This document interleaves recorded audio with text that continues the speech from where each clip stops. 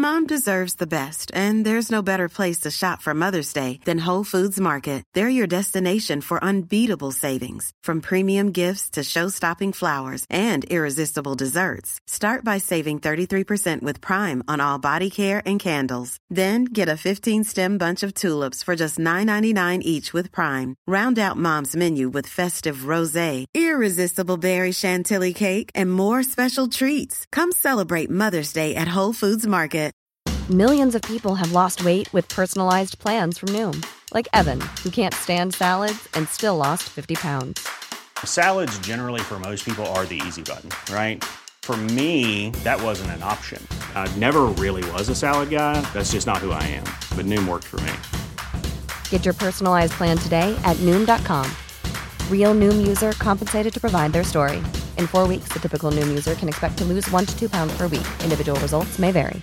Ready to pop the question? The jewelers at BlueNile.com have got sparkle down to a science with beautiful lab-grown diamonds worthy of your most brilliant moments. Their lab-grown diamonds are independently graded and guaranteed identical to natural diamonds, and they're ready to ship to your door. Go to BlueNile.com and use promo code LISTEN to get $50 off your purchase of $500 or more. That's code LISTEN at BlueNile.com for $50 off. BlueNile.com, code LISTEN. Men det är lite annorlunda när man själv håller en podd, tycker jag. Jag är mycket mer bekväm att vara en gäst som nu än att liksom vara ansvarig och hålla det själv. Nej, precis. Exakt. Det är lite som skillnaden mellan att ha en fest och vara på en fest. Man är så här värd, så kan man inte slappna av. Nej, men exakt. Det här programmet handlar om en noga utvald bok och ett samtal med dess författare. Välkommen till Lära från lärda. Innan vi drar igång ska jag tipsa om att man kan hitta lite extra material på sociala medier. Sök på Lära från lärda så kan ni se lite bilder och annat kul. Fredrik Hilleborg vid micken, och den här veckan sitter jag med en bok i min hand som jag har läst som heter Motivationsrevolutionen. Från temporär tändning till livslång låga. Nytryckt bok som är alldeles färsk, som jag har i handen faktiskt. En av de 2 författarna, Magnus Lindvall, välkommen. Tack så mycket. Jag ska nämna också att du har skrivit den tillsammans med Olof Relander. Det stämmer. Jag brukar ju börja med att gästen får presentera sig. Du kan ju säga något med båda kanske. Ja, ska jag börja med med min kollega då, eller vän Olof Relander, som är inspirationsföreläsare, sommarpratare. Hållit på med det här ganska länge, är väl en väldigt mycket mer publik figur tror jag för många än vad jag själv är. Ute och föreläser och jobbar och träffar företag och pratar just om allt från mental träning till framförallt motivation också de senaste x antal åren. Så han är nog en person som han har släppt också flera böcker tidigare då. Och jag själv då är professor i hälsopsykologi vid Göteborgs universitet. Och också faktiskt nu då gästprofessor vid gymnastik- och idrottshögskolan i Stockholm. Så att jag har ett ben i Stockholm och ett ben i Göteborg. Så man kan säga att jag pendlar däremellan faktiskt. Jag är en vecka i Stockholm och en vecka i Göteborg. Om jag sätter mig lite i så här djävulens advokat och jag tänker motivationsrevolutionen. Och de här delarna ni har med liksom, kring hur ni beskriver motivation och så här, jag känner ändå att jag har ju läst om dem förut. Så vad är egentligen som är nytt i boken? Ja, jag ska försöka kontra det. Jag tror nog att på ett sätt har du rätt. Absolut. Det här med framförallt inre och yttre motivation som är en viktig del i självbestämmande teorin. Det är ju inte nytt. Det har nog en och annan hört talas om. Men jag tror ena sidan att du är ganska mycket en outlier inom forskningen. Att du har nog läst avsevärt mycket mer och känner till det här med tanke på din podd och mycket annat än vad de flesta gör. Så jag skulle vilja hävda att hela historien och hela den här självbestämmande teorin är fortfarande en ganska välbevarad hemlighet. I den mån man hör om det, folk har skrivit böcker om det och någon pratar om det, det dyker upp då och då, det gör det. Så är det, skulle jag tolka som en ganska begränsad bild av hela den här teorin som kommer fram. Och tyvärr ibland en också missuppfattning och myter kring vad det här handlar om. Ska jag vara lite provocerande så kan jag tycka liksom att då har man läst lite om det här, tycker det är viktigt. Och sen det man tar med sig från den här SDT-teorin som självbestämmande teorin förkortas som är inre och yttre motivation.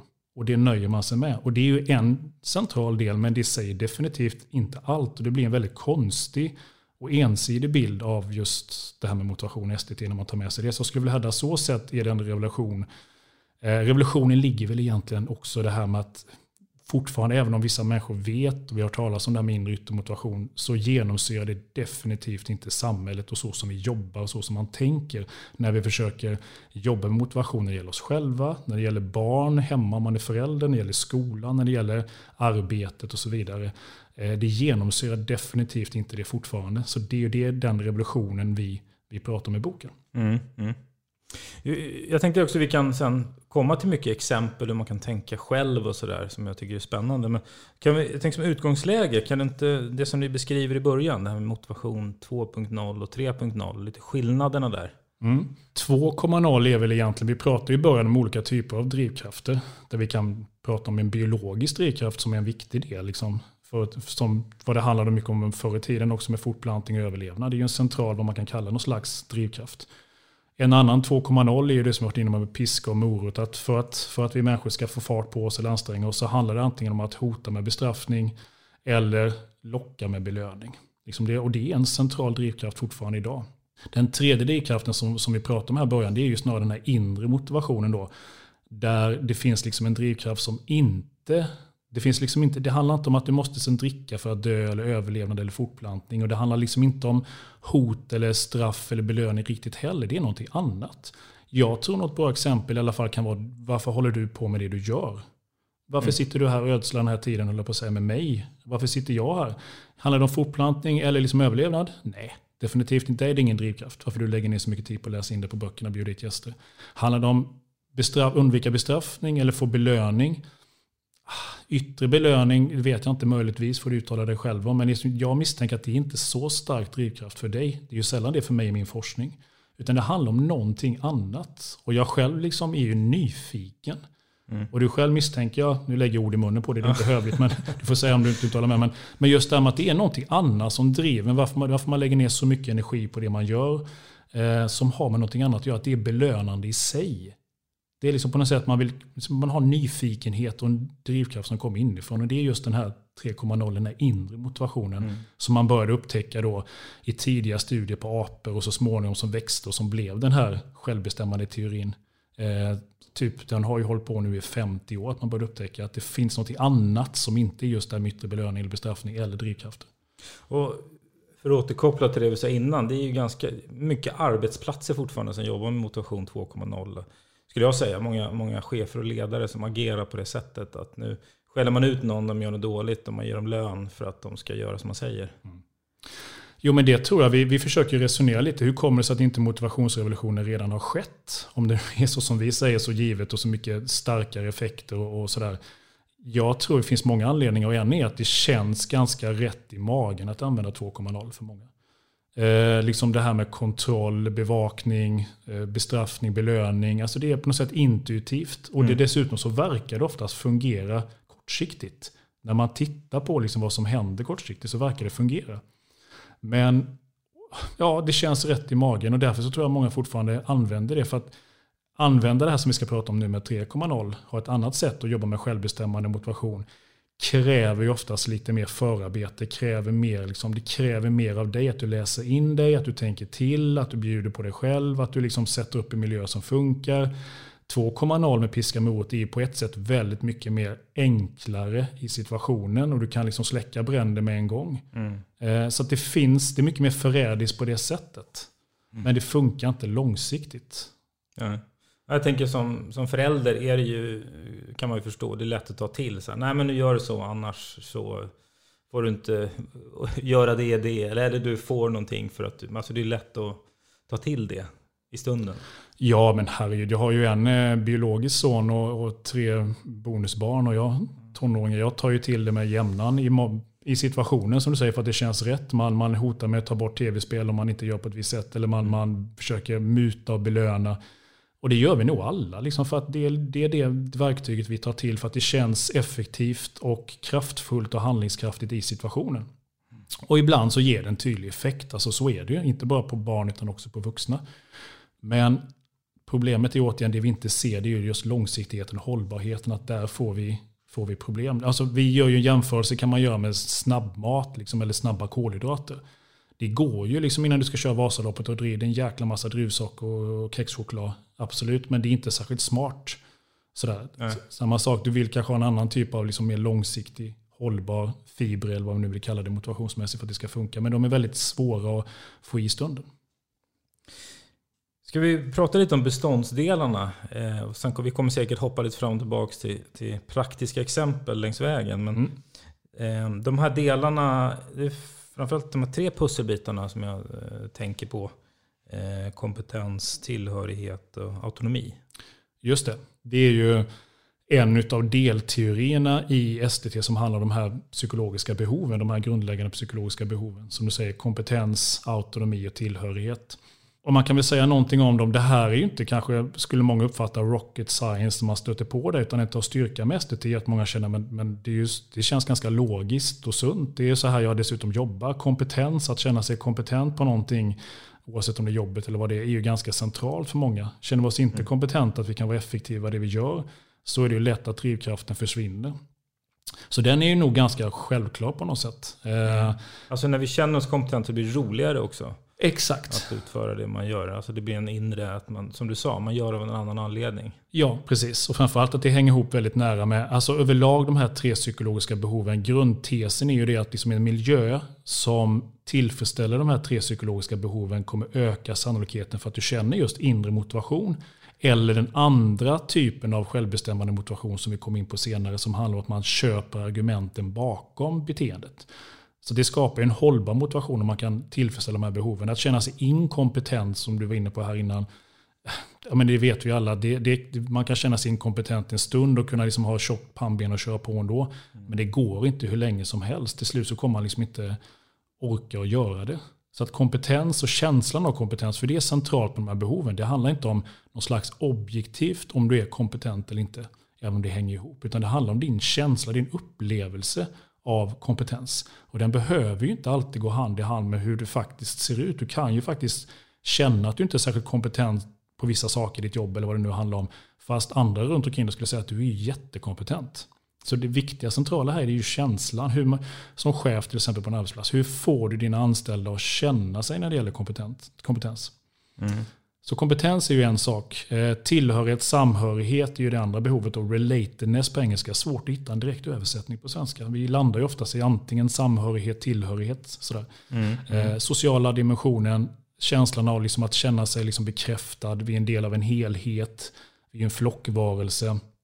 Vilket är ju väldigt, väldigt starkt hos många av oss. Det kanske många har märkt av, inte minst nu när många jobbar hemma. Vi har haft restriktioner och sådär. Liksom att den delen som man fick utan man tänkte på det på jobbet till exempel. Det här med diskussionen runt fikabordet eller kaffemaskinen. Och att känna sig bekräftad och vara en del av en helhet, vara en del i flocken fysiskt. Det är väl något som kanske blir påtagligt nu när många jobbar hemma. Det är svårt att tillfredsställa det behovet. Så det är väldigt centralt. Och sen den sista delen är väl det som STT är mest, kan man säga, som är kärnan i STT, det här med autonomibegreppet, som också har blivit väldigt missförstått. Och där kan jag också se att många som har varit inne och duttat lite i teorin och läst lite och sen skrivit en bok om det, väldigt ofta missförstår vad autonomi handlar om. Att man tar det bokstavligt, att det handlar om just självständighet som rent språkligt det betyder. Men autonomi här handlar just om det här med att man känner att man äger sitt beteende. Att jag på något sätt, valfrihet och frivillighet är centralt. Att mitt beteende utgår från mig själv och jag äger det här. Jag gör det inte på grund av någon annan. Jag är liksom ingen marionettdocka i någon annans hand.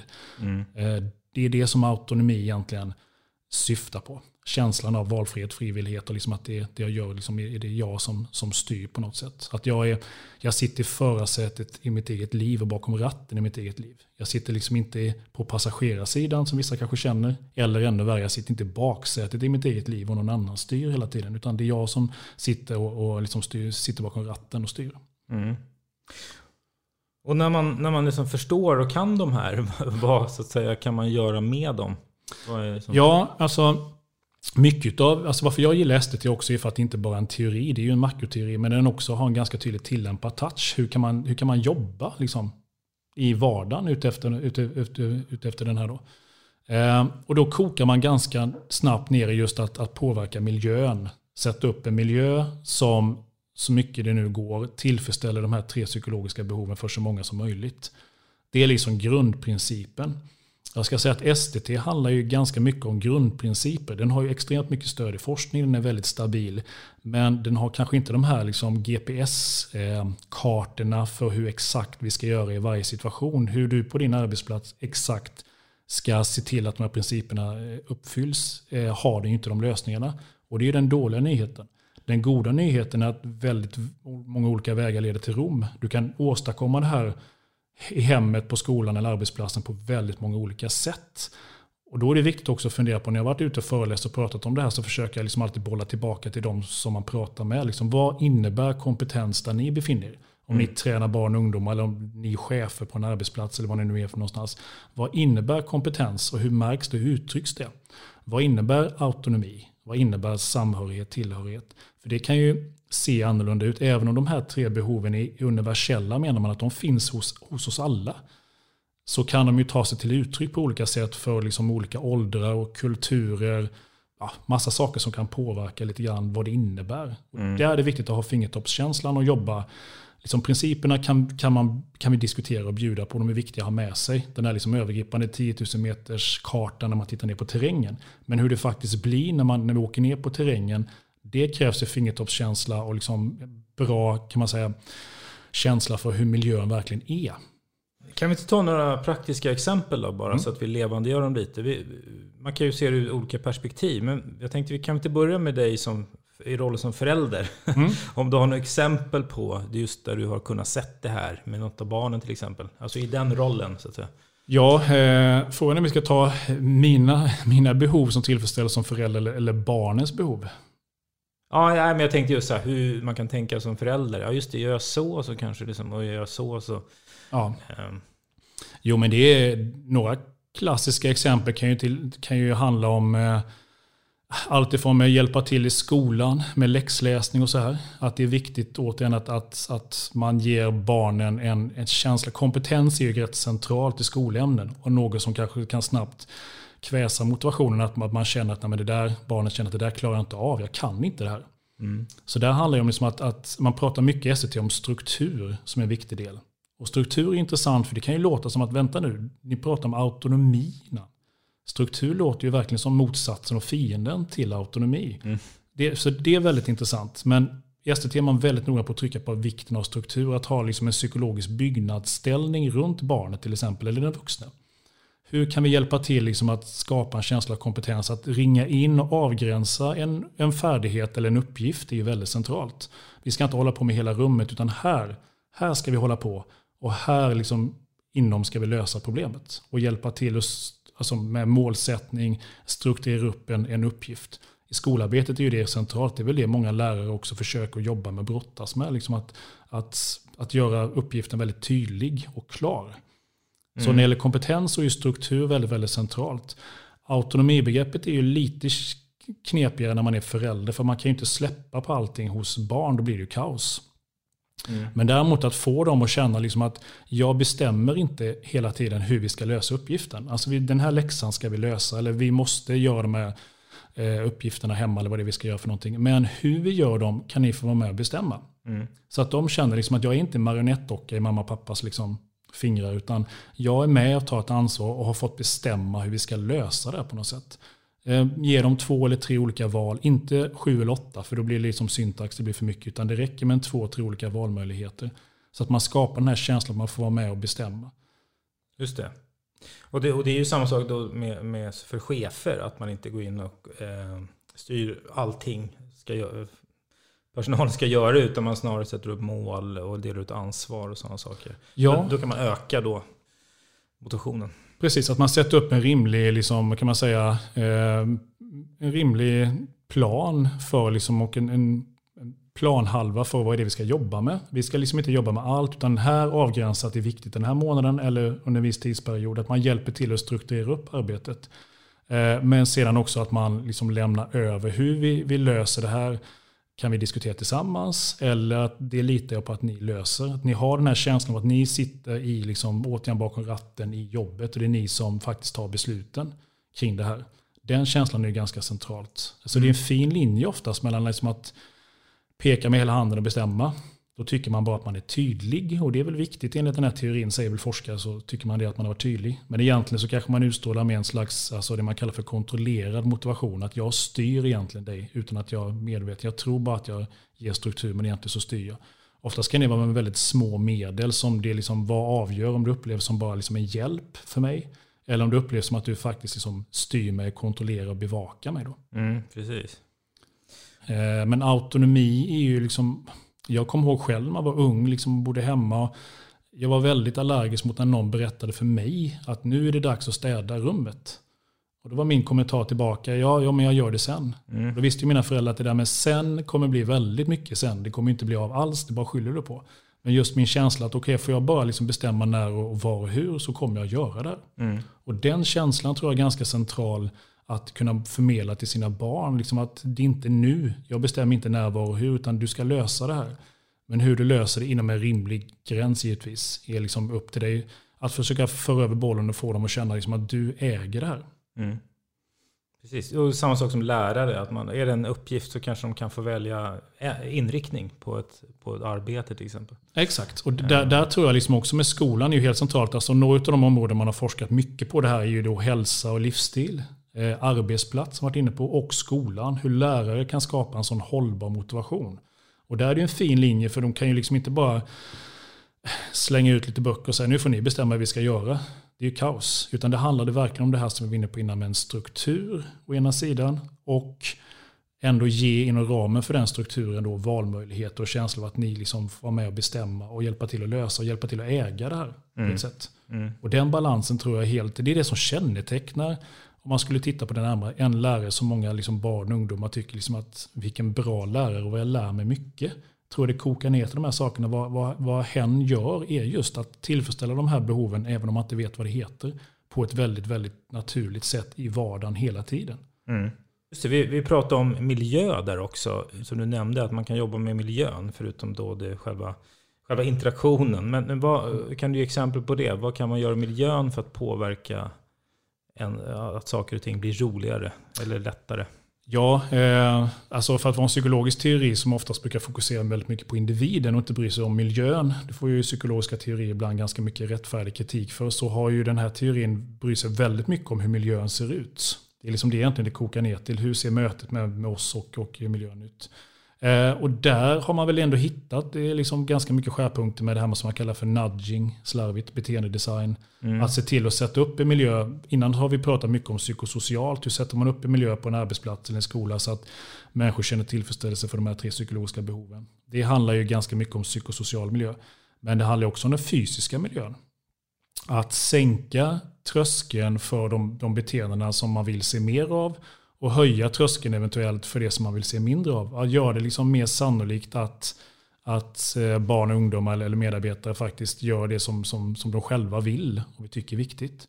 Och då går vi tillbaka till det här, men det är väl inte så, varför behöver vi miljön? Vill man någonting så gör vi väl det.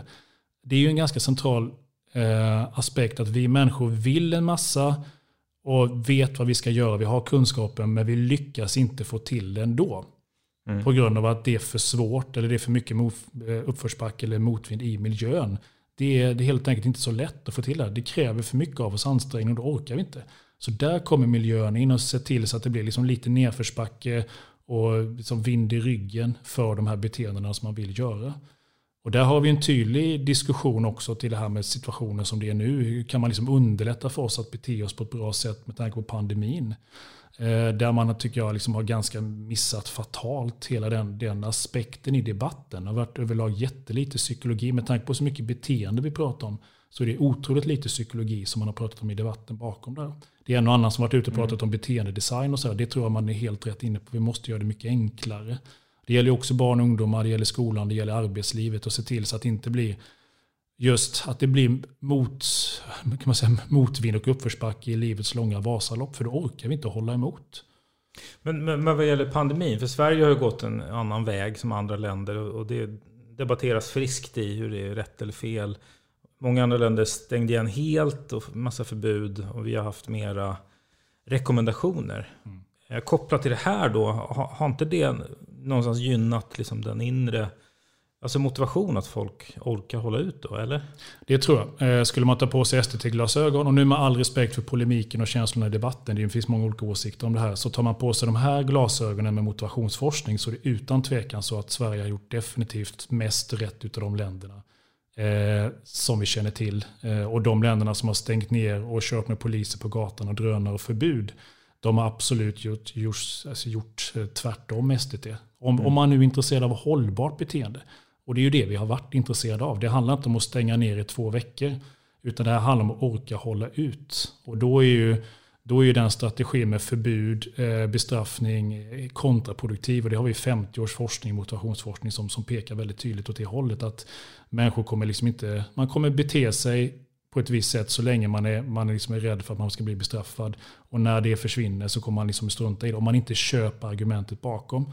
Och där tror jag, utan att prata för mycket om pandemin just nu, där vi befinner oss nu i Sverige med liksom restriktioner och allting, och det handlade mycket om beteenden. Statsministern håller tal allt möjligt. Kokar det ner till ganska enkelt. Kan man få människor liksom att köpa argumenten bakom själva? Kan man få människor att sätta sig bakom ratten för sitt eget beteende när det handlar om att hålla avstånd, inte träffa andra, om det nu blir obligatoriskt krav på munskydd och allt det här. Det är det mesta kommer koka ner till egentligen. Vad är grunden för beteendet och hur säljer man in det här? Men det pratar vi jättelite om i debatten, vilket det tycker jag är ganska anmärkningsvärt. Därifrån jag sitter på läktaren lite grann. Men det här med att köpa argumenten bakom, men hur kopplas det till motivationen? Ja. Man kan säga återigen, vi har ju pratat om liksom, kan man säga, å ena sidan en mer självbestämmande typ av motivation som är hållbar, och å andra sidan en mer kontrollerad typ av motivation som inte är det. På den kontrollerade sidan har vi det här med liksom straff och belöning, och också det här med att vi gör någonting av dåligt samvete. Det man kallar på engelska för mastivation. Man gör det, man köper inte argumenten bakom, men man gör det lite grann i protest. Jag liksom går till jobbet på grund av att jag får dåligt samvete, men jag försover mig. På andra sidan har vi då inre motivation som jag pratat om. Och gör du någonting på grund av att det är inre belönande så kommer det vara väldigt, väldigt hållbart givetvis. Problemet är att få saker är ju det i livet. Men den andra delen av den självbestämmande motivationen är just det här med att man köper argumenten bakom beteendet. Fortfarande är det en yttre typ av motivation som ligger bakom. Du gör det inte för att det är inre belönande i sig. Men skillnaden är att du gör det inte på grund av Socialstyrelsen, Anders Tegnell eller någon professors skull. Utan du gör det på grund av att du har liksom tagit in värdet bakom beteendet. Man kallar det på psykologispråk internaliserat värdet bakom. Just det. Och då blir det väldigt mycket kraftfullare. För då gör du inte det lite grann i tyst protest. Utan då gör du på grund av att jag köper det. Jag förstår själv, och för mig är det personligt relevant och meningsfullt att hålla avstånd. Jag är 22 år odödlig. Jag tror inte det är något farligt för mig och för mina vänner. Men däremot är det viktigt av en annan aspekt att hålla avstånd till människor. Jag köper argumenten bakom. Jag blir liksom inte, det är inte så att någon har tryckt ner argumenten i halsen på mig. Det kommer funka en kort stund om man känner sig bevakad. Men det kommer inte funka överlag långsiktigt. Så internaliseringen, oavsett om vi pratar om att börja träna, barn i skolan, arbetsplats, varför gör man vissa aktiviteter och så vidare, så kokar det väldigt mycket ner till den här kan man säga internaliserade delen av självbestämmande teorin. En kollega till mig som jag samarbetar länge med, Karin Wehrman Josefsson, skrev sin avhandling i psykologi som handlar om träning och STT. Och titeln på hennes avhandling var just You don't have to love it. Vilket jag tycker var en väldigt fyndig titel. Vi behöver inte älska det då, utan det är inte rimligt att tro att inre motivation kommer driva alla beteenden. Vi vet ju själva hur ofta verkligen känner vi oss som i ett tv-spel att det bara är så fantastiskt kul, vi bara kör på. Det är ju inte så ofta. Definitivt inte hälsobeteenden, även om man tränar regelbundet. Flexibility is great. That's why there's yoga. Flexibility for your insurance coverage is great too. That's why there's United Healthcare Insurance Plans. Underwritten by Golden Rule Insurance Company, United Healthcare Insurance Plans offer flexible, budget-friendly coverage for medical, vision, dental, and more. One of these plans may be right for you if you're, say, between jobs, coming off your parents' plan, turning a side hustle into a full hustle, or even missed open enrollment. Want more flexibility? Find out more about United Healthcare Insurance Plans at uh1.com. Millions of people have lost weight with personalized plans from Noom. Like Evan, who can't stand salads and still lost 50 pounds. Salads generally for most people are the easy button, right? For me, that wasn't an option. I never really was a salad guy. That's just not who I am. But Noom worked for me. Get your personalized plan today at Noom.com. Real Noom user compensated to provide their story. In 4 weeks, the typical Noom user can expect to lose 1 to 2 pounds per week. Individual results may vary. Burrow's furniture is built for the way you live.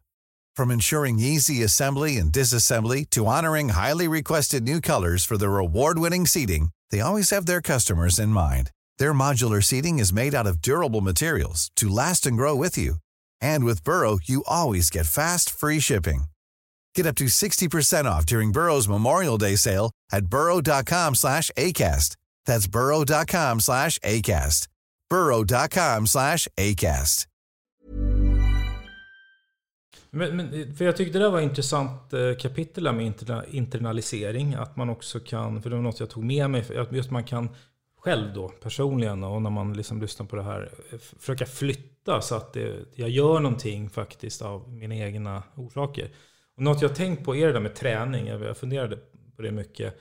Jag känner, och man pratar med många så här, som när man pratar träning så kan de berätta så här: nej men det är tråkigt, eller jag gör det liksom för att jag måste, eller ja, och så frågar man så här: men vad tränar du då? Ja, men jag är ute och springer liksom någon dag i veckan och sådär.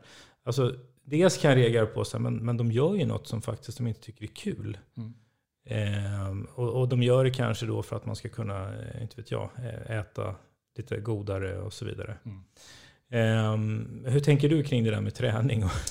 Hur gör du själv? Ja, alltså, nej, men det är ju en helt central aspekt. Jag tror att jag drivs ofta. Jag försöker hålla igång gamla fotbollsspelare, blir för gammal. De som blev yngre sprang runt benen på mig så jag la av till slut. Och sen skulle man hitta något annat sätt att hålla igång fysiska aktiviteten. Och för mig så blev det ju liksom löpning då, eller löpning låter för hög prestation. Nu är det väl gubbjogging skulle jag säga. Jag håller igång och ut och springer. Och jag gör det regelbundet, jag behöver inte anstränga mig så mycket. Men jag gör det inte för att det är skönt. Jag lyssnar ju på poddar, ut och springer i skogen och det går inte så snabbt längre. Och det är inte jätteskönt heller, för det är ju jobbigt att springa. Jag sitter ju hellre hemma i soffan, öppnar en hantverksöl och kollar på liksom en bra serie. Utan tvekan, det är skönt. Men däremot löpning för mig betyder något annat. Att jag har just gjort det till mitt eget. Att jag har den här internaliserade värdet av det. Det är personligt relevant. Du har lyckats att göra det. Jag har lyckats genom tiden. Och ofta så börjar ju, om man börjar träna för att om man inte har någon bakgrund i det, så kanske man gör det på grund av någon annans skull. Man vill komma och liksom, man vill tillfredsställa liksom partner, tjatar. Man har fått liksom fysisk aktivitet på recept av en läkare. Man köper inte argumenten bakom, men man gör det på grund av att man ska nå någonting annat. Man vill komma åt den perfekta kroppen 2021 eller någonting.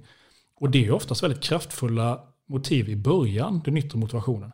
Men det håller inte längre. Någonstans längs med resan, som du själv sa här, så måste man koppla in också med den här självbestämmande typen av motivation för att orka hålla i. För annars så kommer du orkar inte ta fighten med dig själv varenda gång för att liksom det är den här kroppen du vill komma åt, eller för att tillfredsställa någon annan, eller för att döva ditt eget dåliga samvete. Man ska inte underskatta den drivkraften. Nej, men då pratar vi motivation 2.0, den här piska morot. Ja, den är ju mer på liksom den kontrollerade sidan. Och den här 3.0 handlar ju mer om den här självbestämmande. Då antingen det gäller att se till att hitta en aktivitet som du faktiskt tycker är inre belönande i sig.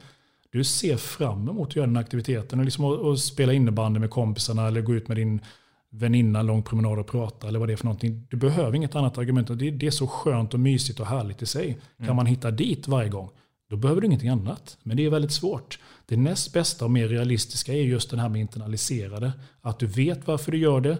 Det är inte skönt och trevligt varje gång, men det är en del av den du är. Det är viktigt för dig och du har argumenten bakom. Du har tagit in värdet bakom beteendet. Och man hamnar ju oftast där om man liksom, som jag och så många andra liksom börjar med en aktivitet och sen så blir det en vana. Sen gör man det bara för att man känner att man behöver det. Man blir så retlig annars och man tycker någonstans att det är helt okej. Man känner sig kompetent, man vet att man kommer liksom inte dö i första backen, utan man har flås, man klarar det. Och man får bestämma själv också när man gör det. Kanske man inte liksom kontrollerar av andra. Och man kanske till och med har en social tillhörighet om man är med i en gruppaktivitet. Vissa vill ju inte ha det när det gäller träning, utan vissa vill ju träna själva. Men att man känner att man har de här fundamenten, så man inte behöver ta den här fighten med sig varenda gång med sin inre demon när man ska ge sig ut. Utan det är lite nedförsbacke, det är lite medvind, eller i alla fall det är inte uppförsbacke och motvind. För är det för länge efter nyårslöftet i januari, då orkar du inte. Det är väldigt få av oss som har det pannbenet, liksom Rocky 4 pannbenet, att man orkar köra igång fast det är liksom självplågeri. Det är nästan ingen som orkar med det långsiktigt. Men då, om jag ska se, för jag har hittat några nycklar som funkar för mig, om man ser det ur bokens perspektiv då. dels så gjorde jag så också att jag, alltså istället för att signa liksom på det billigaste gymmet på andra sidan stan, så har jag ett dyrare som ligger nära hemma till exempel. Det är ju nudging. Du har ju nudgat dig själv på ett sätt. Du gillar inte att använda det uttryck, men du har ju beteendedesignat dig själv för att det ska vara en låg tröskel så att du inte ska behöva ta fighten och åka en lång väg dit för att det ska bli av. Ja, men precis. Det tycker jag är en nyckel, eller har varit i alla fall för mig. Sen tycker jag också att det är viktigt att man, det finns ju 1000 olika alternativ. Jag tror att alla människor har någonting man tycker är roligare och lite tråkigare. Är det trist på gymmet? Ja, men det kan vi spela pingis eller inte vet jag.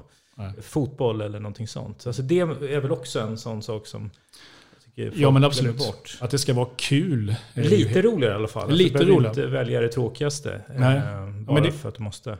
Men det är bra argument. Liksom, gärna kul, men om inte annat, det viktigaste är att det får inte vara tråkigt. Eller det får inte vara för jobbigt. För är det för jävligt när du tränar, liksom 16 weeks of hell, liksom, då måste du ha väldigt, väldigt, väldigt starka andra drivkrafter för att orka hålla igång.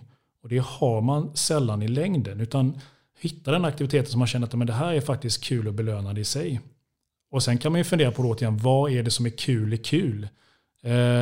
Vi hade liksom ett avsnitt, en gäst i vår podd, Wag the Dog, för ett tag sedan, en amerikansk forskare som hade tittat på What's Fun in Fun hos barn och ungdomar. Ja, men vi säger att det är viktigt att det ska vara kul för att barnen och ungdomarna ska fortsätta idrott. Ja, okej, alla nickar så här, jättebra. Men vad är det då som är kul?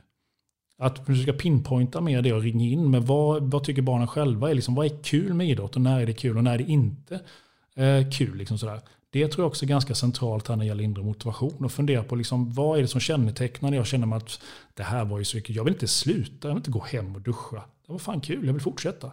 Vad är det som kännetecknar det egentligen? Förutom det som vi varit inne på med kompetens, autonomi och samhörighet och de här sakerna. Vad är det som liksom gör att någonting blir kul just för dig? Och att det känns skönt? Vad kan det vara?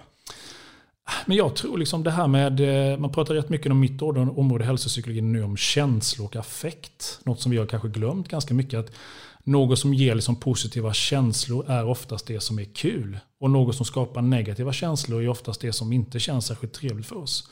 Att hitta rätt reglering där liksom, tror jag är ganska viktigt. Att inte för jäkligt. Så där är diskussionen med det här med högintensiv träning tycker jag är jättespännande. Som delar mitt fält ganska kraftigt.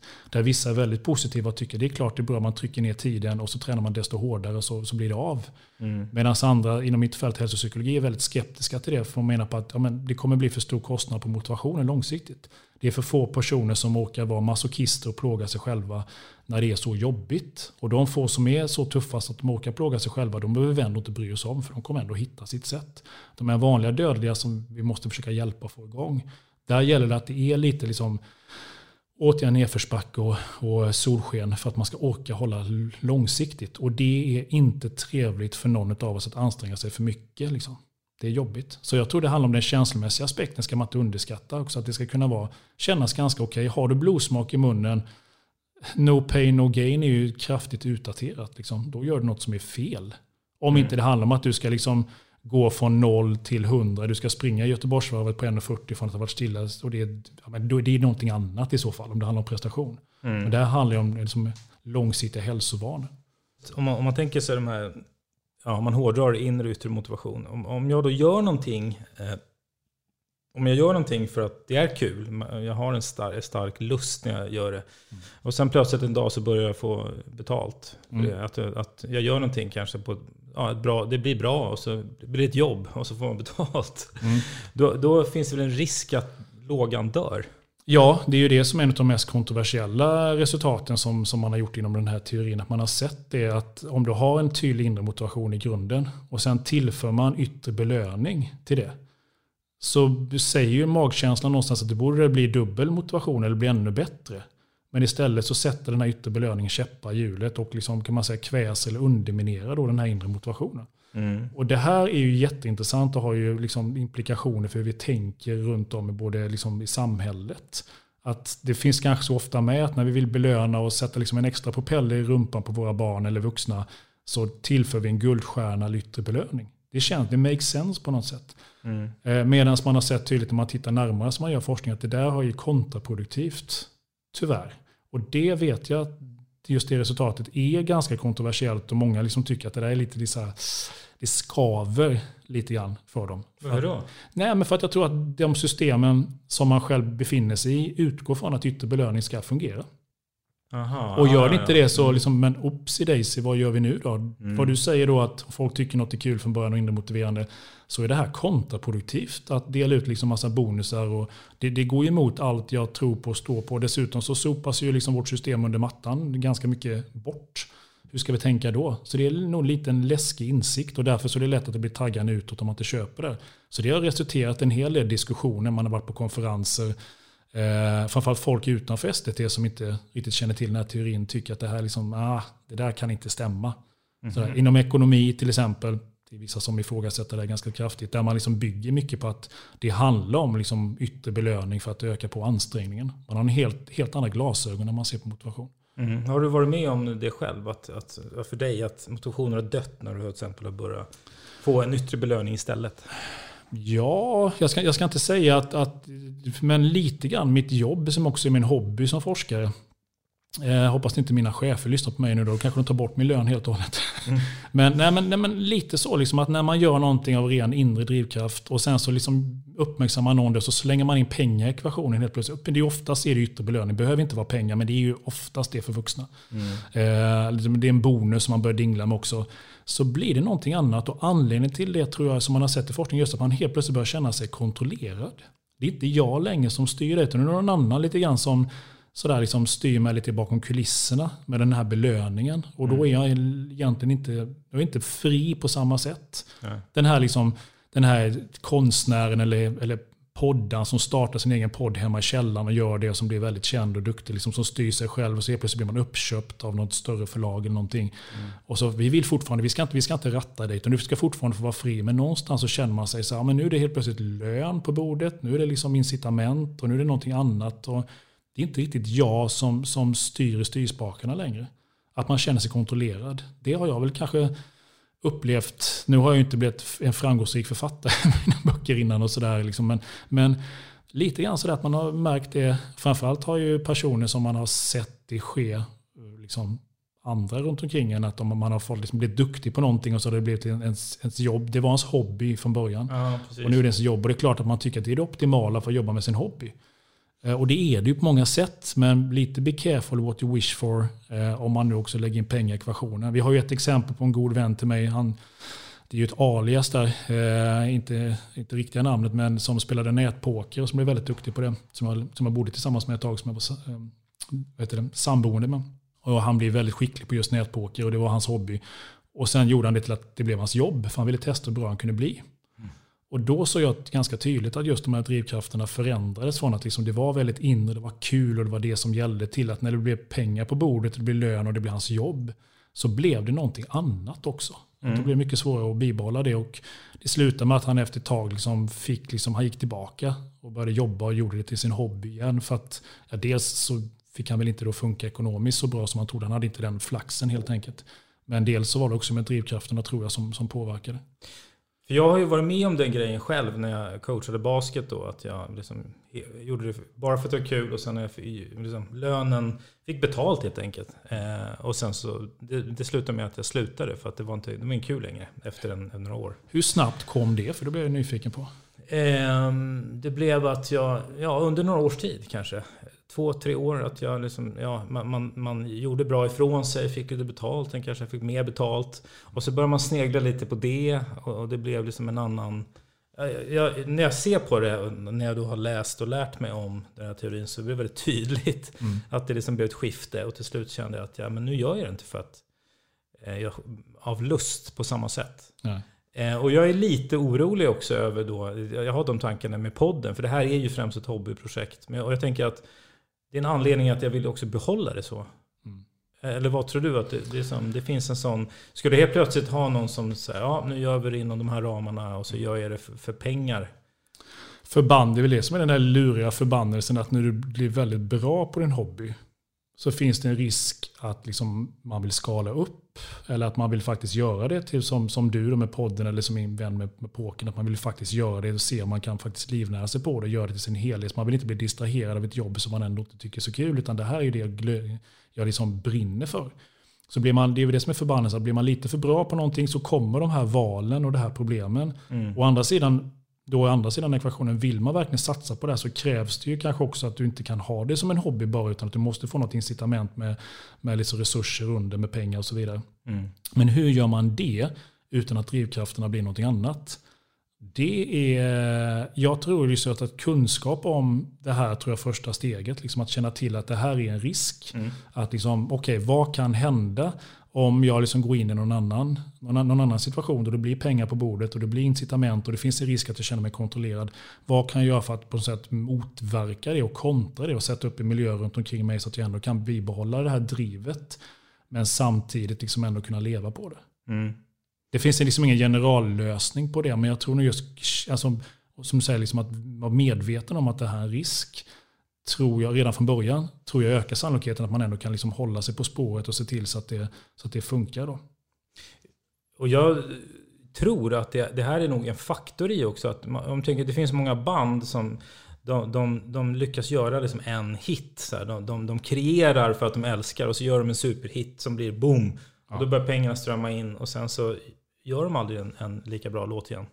Nej, jag tror det som utan att jag är ju en stor fan av musik, gammal hårdrockare som jag lyssnar mycket. Jag kan inte spela en ton, men jag älskar ju musik och sådär. Jag tror det är en klassisk sak när man läser lite biografier och följt med och sådär. Att det är det som händer när man är ung och grön och fri och lever i sin källare och spelar på ren kreativitet och ungdom och så bara wow, så träffar man någonting. Och sen förs man in i det här liksom ekohjulet och systemen och allting och folk slänger belöning och pengar på en. Där är utmaningen kunna få det att funka. För att man kanske inte kan sätta fingret på liksom, vad är det som gör att liksom, det inte är kul längre. Det kanske är just det här liksom, att man känner sig lite grann som kontrollerad. Framförallt om man är konstnärssjälv från början. För mig är det viktigt att jag bestämmer minsann i mitt liv.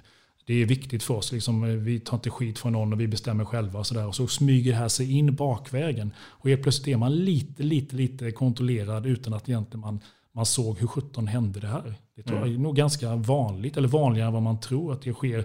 Och det påverkar den kreativa processen. Det finns mycket forskning kring just självbestämmande teorin, inre motivation och kreativitet.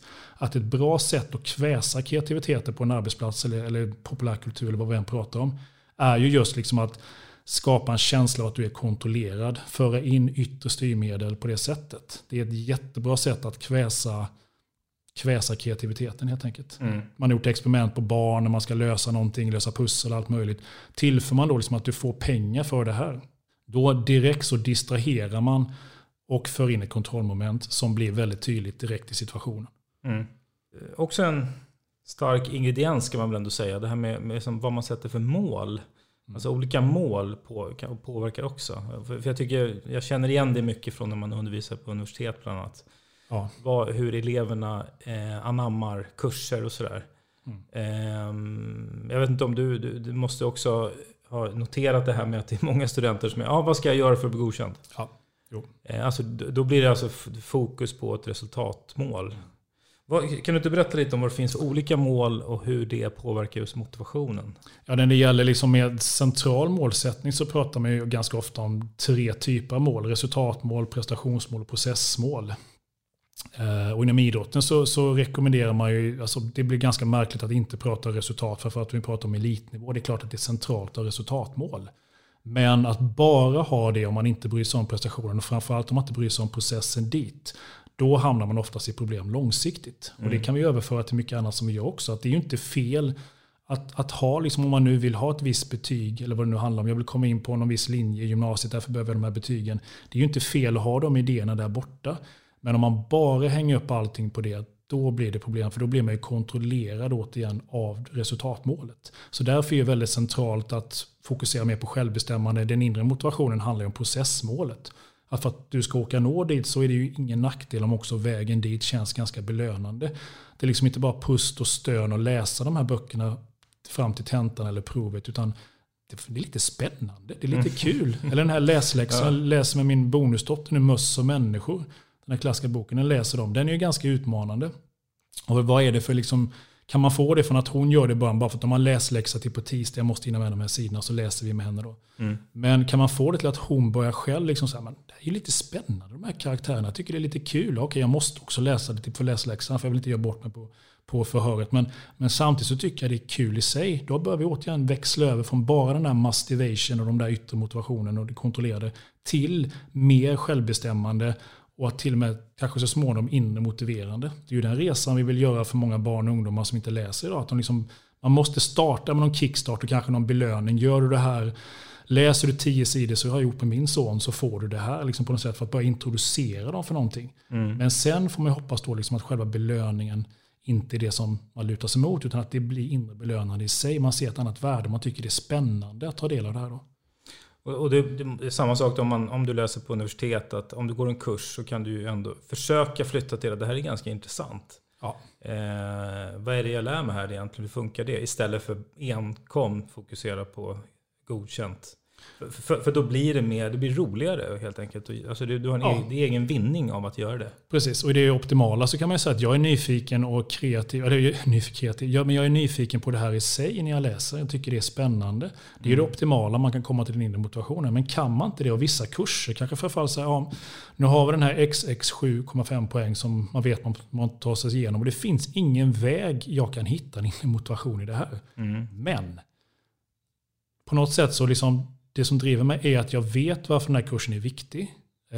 Och liksom det är personligt relevant för mig. Och liksom återigen som vi sa, när jag internaliserar värdet av den här, fast det inte är jättespännande och kul att läsa den. Att det är personligt relevant för mig. Och liksom jag har en ingång till det. Jag känner att jag ändå äger beteendet. Jag gör det på grund av att jag köper det själv. Då har du ju liksom en annan grund för motivationen återigen. Än om man bara hänger upp där på grund av att jag vill ha ett visst betyg.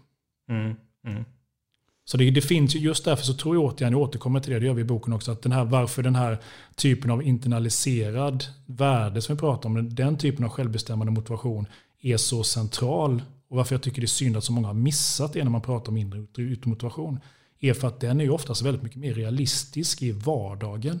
Om man pluggar, om man är förälder, om man är chef eller arbetsplats eller vad man nu gör för någonting, jämfört med inre motivation. Det är ju plan A. Kan vi se till så att det blir inre motiverande? Fine, då har vi löst det.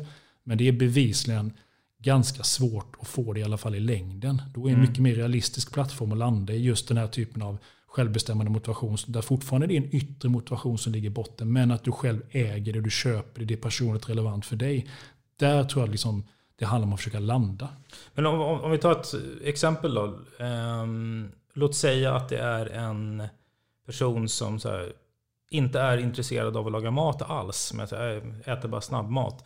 Men någonstans, men det skulle ändå vara kul. Så här, men jag orkar inte hålla på att stå och lära mig, men det skulle ändå vara kul. Alltså, hur skulle man kunna gå tillväga rent taktiskt för att försöka skapa det hos en sån person?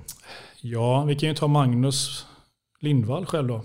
Han var ju i den positionen själv. Jag lagade bara snabbmat till min son och det blev jättedåligt. Eller dåligt, men liksom jag kände att jag behöver göra någonting annat. Men jag har inte den träningen i köket sen innan. Hur kan jag göra det här?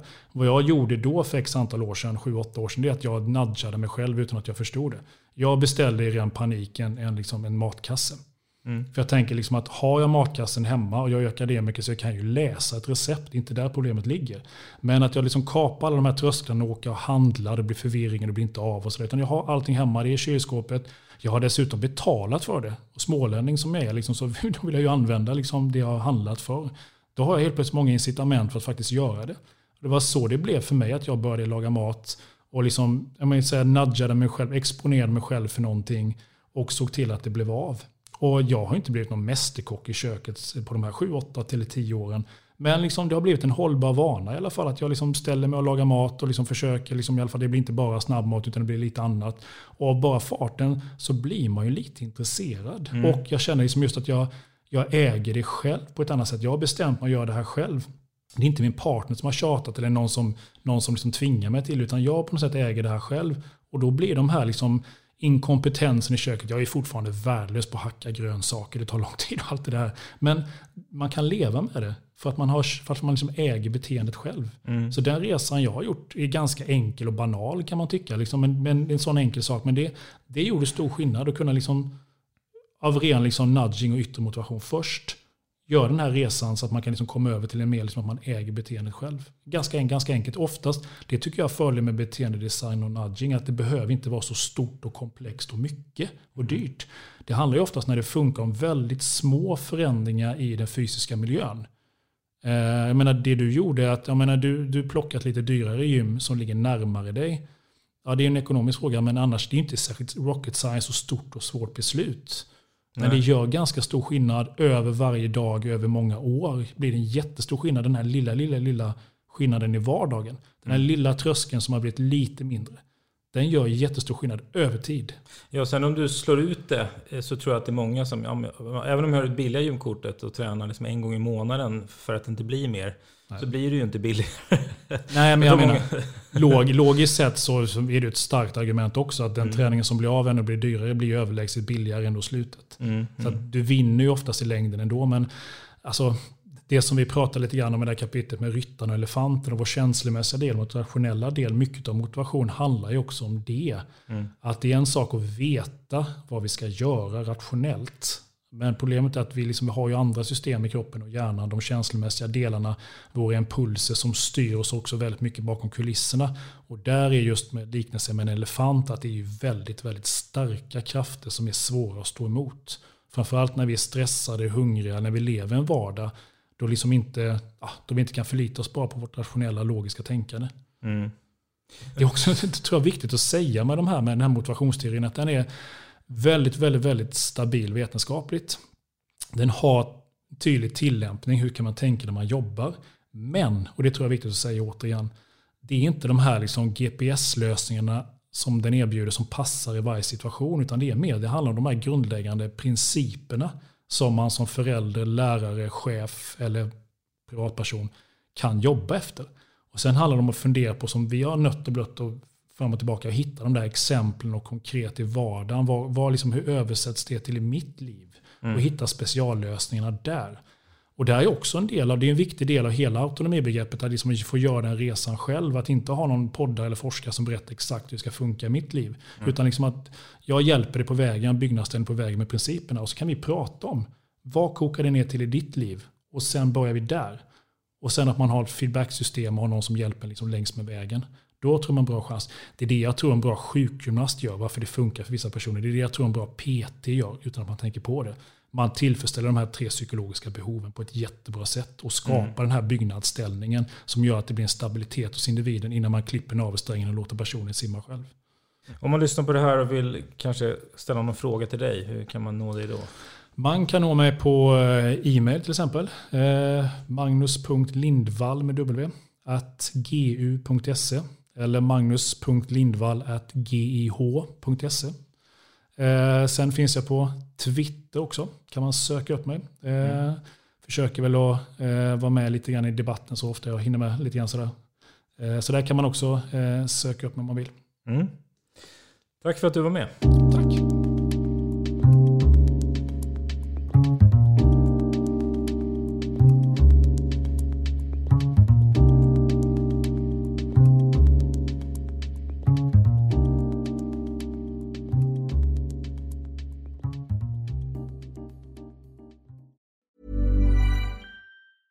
Normally, being a little extra might be a bit much, but not when it comes to healthcare. That's why United Healthcare's Health Protector Guard fixed indemnity insurance plans, underwritten by Golden Rule Insurance Company, supplement your primary plan so you manage out-of-pocket costs. Learn more at uh1.com.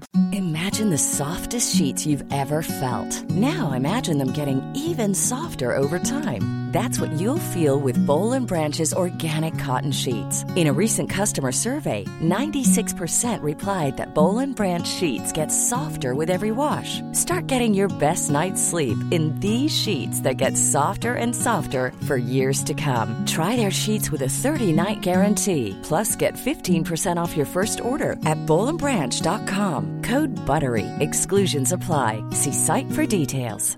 Even when we're on a budget, we still deserve nice things. Quince is a place to scoop up stunning high-end goods for 50 to 80% less than similar brands. They have buttery soft cashmere sweaters starting at $50, luxurious Italian leather bags, and so much more. Plus, Quince only works with factories that use safe, ethical, and responsible manufacturing. Get the high-end goods you'll love without the high price tag with Quince. Go to quince.com/style for free shipping and 365-day returns.